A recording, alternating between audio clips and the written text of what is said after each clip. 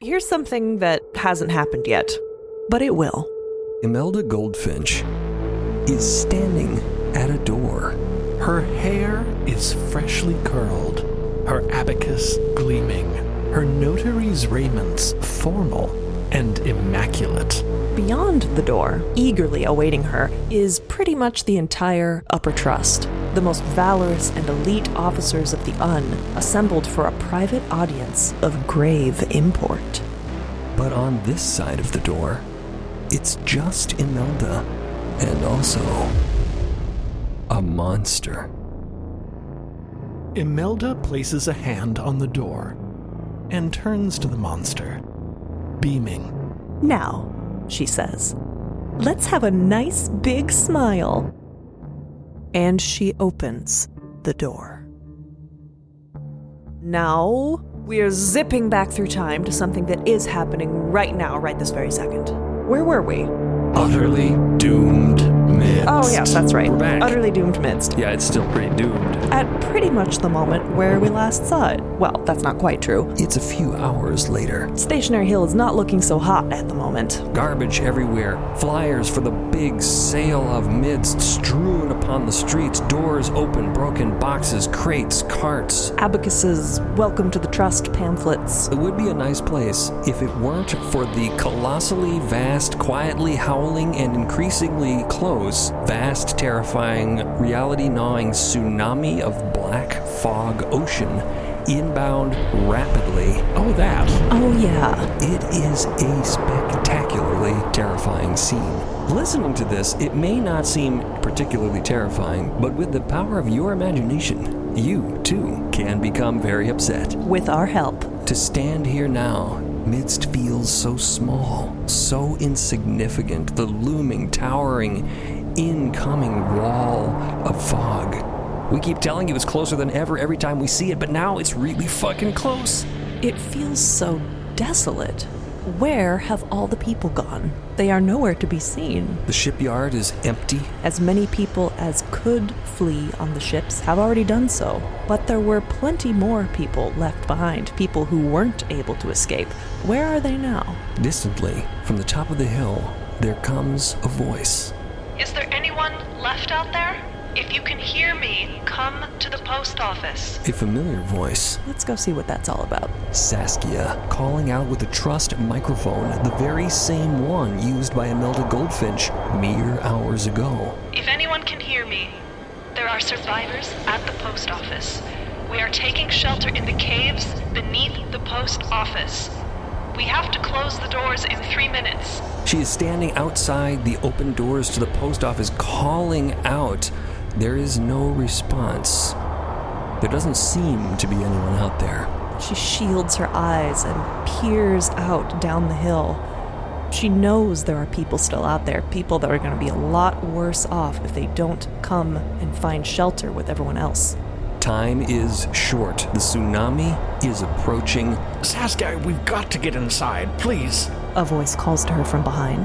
The kindly old postmaster comes bursting out of the maintenance stairway behind the front desk of the post office. He's got his hands gripped around Emmett's upper arm because, remember, the postmaster floats. Oh yeah, that's a thing that he does because of the way that he is. Emmett is helping keeping him grounded. Also, he's come along as additional muscle in case they literally have to physically drag Saskia down the stairs. This is the second or third time she's done this after being forbidden from coming upstairs again. We don't have 3 minutes, Saskia. 3 minutes ago we said 3 minutes. We need to get underground now. But there are still people missing. I haven't seen Zila. I haven't seen... Tell them to bang on the doors if they need to get in, but we need to get in now. Not that we should really be opening the doors for people after the 3-minute mark. Emmett remarks somewhat under his breath. No, there don't seem to be any people left. If they were going to come, they probably would have come by now. Saskia has been yelling for a while. And even 3 minutes seems to be stretching it. They're out of time. Saskia huffs a sigh. Fine. Okay, you're right. She lowers the microphone, slams the post office front door shut, and begins to retreat with Emmett and the postmaster. The postmaster guiding the way rapidly back behind the counter of the post office, throwing open the doorway again, the stairs descending down into the stony depths below the ground. Saskia rubs her face. I just can't bear the thought of anyone left out there. What if right after we lock the post office, someone comes banging on the door wanting to be let in and we can't... Suddenly, there's someone banging on the door. Ah, shit, the postmaster yells. Saskia's already running. I'm coming. Saskia is already halfway across the post office, flinging the doors open. Get him down quick. We're going down, Saskia. You are not a second too late. Get it? The words freeze in her throat. It's him. Standing outside the door of the post office is a man in a suit of armor. Silver. A cape, dusty, half hanging off of one shoulder. He has this haunted, distracted, deflated, almost wet, tear-stained sort of look. Shell-shocked. 1,000-yard stare. Saskia opens the door, and he tries to focus on her, and she realizes who he is.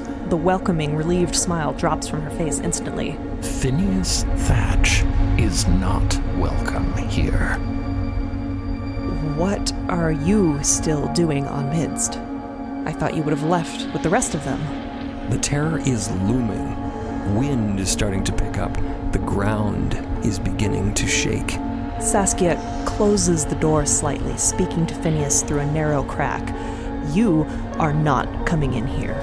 You are not welcome with these people. The post office shelves begin vibrating. Surely I don't need to explain why. Of course not, Phineas says. Oh God, he is a mess. I understand. I only wanted to help. Can I help? Is there anything I can do? I'm sorry. Saskia is about to simply slam the door on him, but then she has a better idea. You want to help, huh? He nods. It's my job. Cable communication into the fold isn't working anymore after the blast destroyed the equipment, but if we could send someone in person... He doesn't get it. There is help on Sequester. It's the next nearest islet down in the fold. You go there, you find the mothers, and you tell them Midst needs their help. Phineas stares blankly at her, confused. It's like she's speaking in code. The mothers? But I don't have a ship. There's no time for this. Saskia looks up at the tower. The post office tower. With its long inter-isletary cable stretching off into the fold, away in the other direction from the incoming terror tsunami. Saskia turns back to Phineas. There is one way left off the islet. You see the tower? You see the cable? There's a mail car connected to that cable that will take you down into the fold to another islet where you can get help. Is there anyone else that should come too? Do you need to escape? The fact is, there's a very good reason that the desperate people left on Midst have not used this one single escape route. A very good reason. But Saskia doesn't have really the time or the inclination to explain all that to Phineas right now. So all she says is, no, if you really want to help, go get help. We don't have time. Saskia, we gotta hurry! And though this exchange was brief and brisk, Saskia has put a light back inside of Phineas. He wants to help. Maybe he can help. He has something to do. A task. An assignment. God, he loves those. Phineas looks Saskia in the face. I'll do it. I'll help. Yes, ma'am. Saskia nods tersely at him and slams the door in his face. And like that, Phineas is off like a shot, sprinting across the intervening space toward the tower. For the faster he moves, the less he can ponder. The ground beneath his feet is beginning to rumble. The tower, incredibly tall, stretching off high into the sky above the post office, is beginning to bend and sway. There's a terrible, strange-smelling breeze that's starting to gust ever more strongly through the streets, like that wind that comes before summer storms. Parked at the base of the tower, at ground level, is a mail car. A simple boxcar-like container for storing packages. That's it. Not meant for human passengers. As Phineas pelts toward it at full speed, the wind, with its sickly sweetness, turns colder and then warmer. And then spicier? Oh God, the light is beginning to refract in unusual ways. He spares a quick glance over his shoulder and oh God, he probably shouldn't have done that. Jesus Christ, the terror is unimaginable. It is a vast, terrifying, writhing blackness billowing across the ocean towards Midst. With everything that's been going on in Phineas's life recently, like in the last few hours, he hasn't really had time for animalistic primal fear, but he's feeling it now. And his fear increases just a little bit more when, very suddenly, the mail car, parked as described at the base of the tower, thumps, clanks, and then begins to elevator up the tower away from him. Ratcheting upwards along a track, ascending to the cable itself. Machinery shuddering to life, activated by someone other than him. Did Saskia do this? What's going on? Well, he doesn't know what's going on, but he does know that that compartment, that car that is rapidly ascending above his head, is, as described by Saskia, the last remaining way to get off Midst. Does he have time to turn around? Maybe he should go back to the post office. No, he doesn't have time. He knows he doesn't have a second to hesitate. In fact, this moment he spent hesitating could already have spelled his doom. Oh fuck, oh shit. He quickly assesses the situation, his tactical training kicking into automatic gear.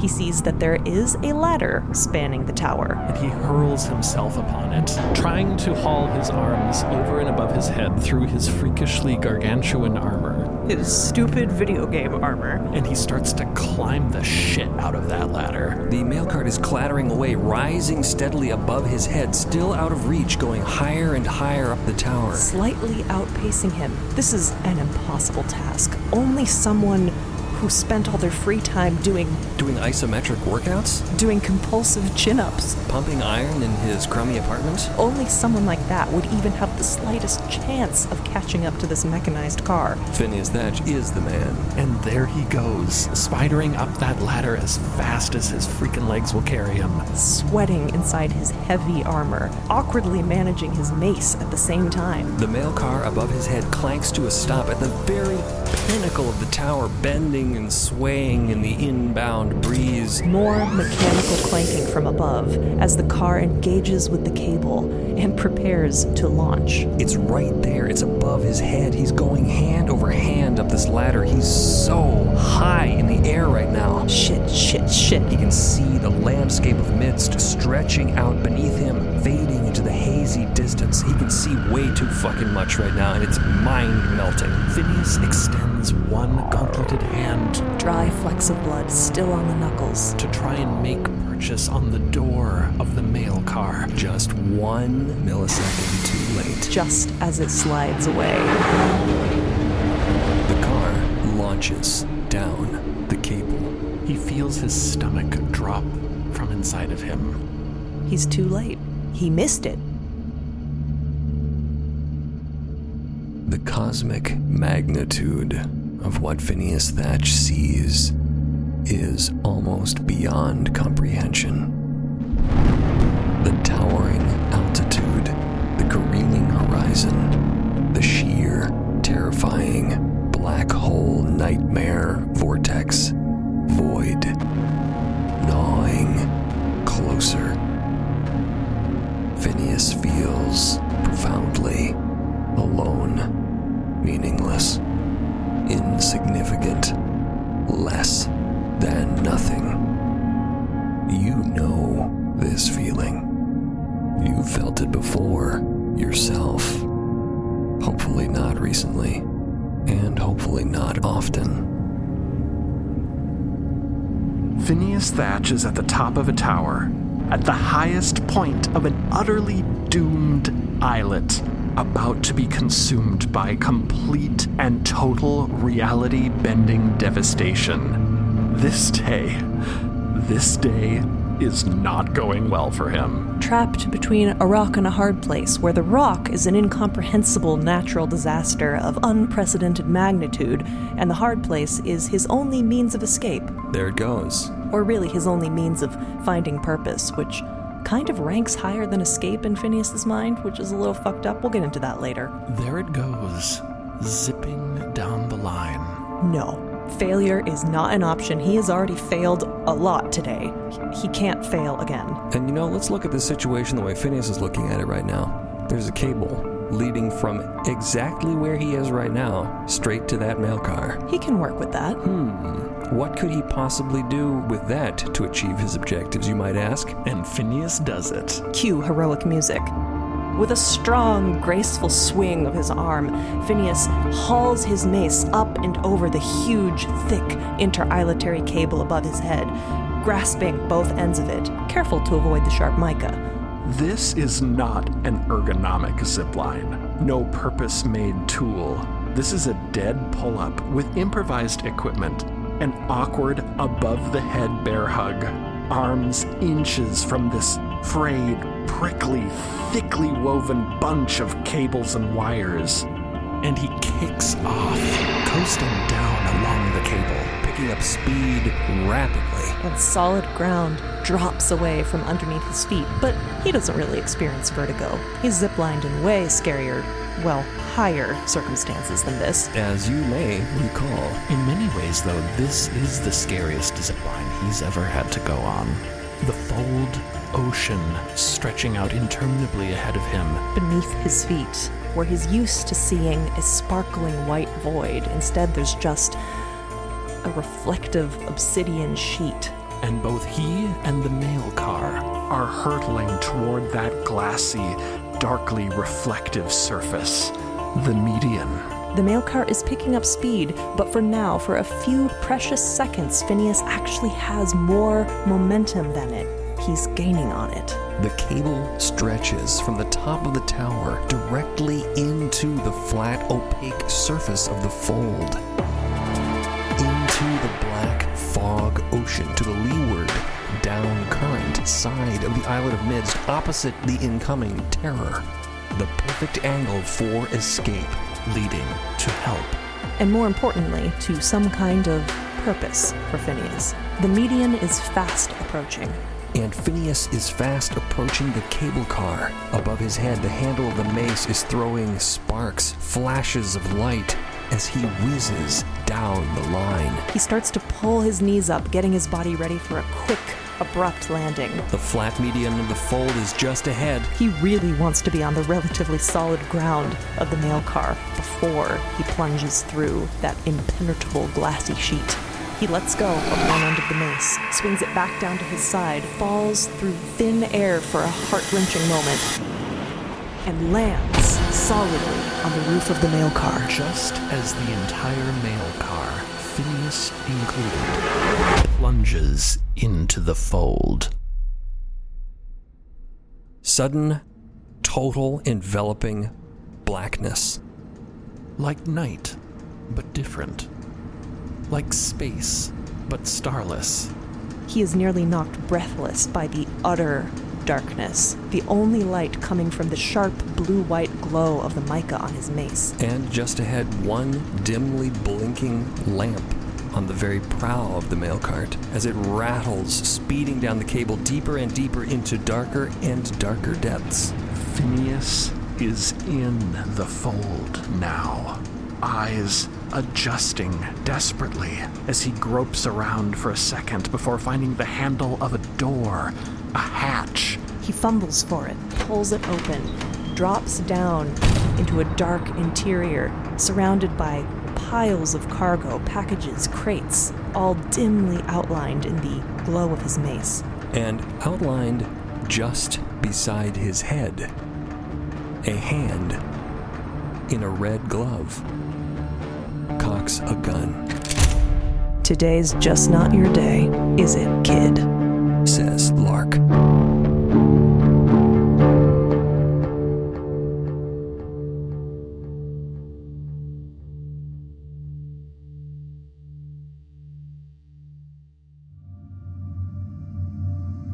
Thank you for listening. To unlock more episodes, become a paid subscriber at midst.co.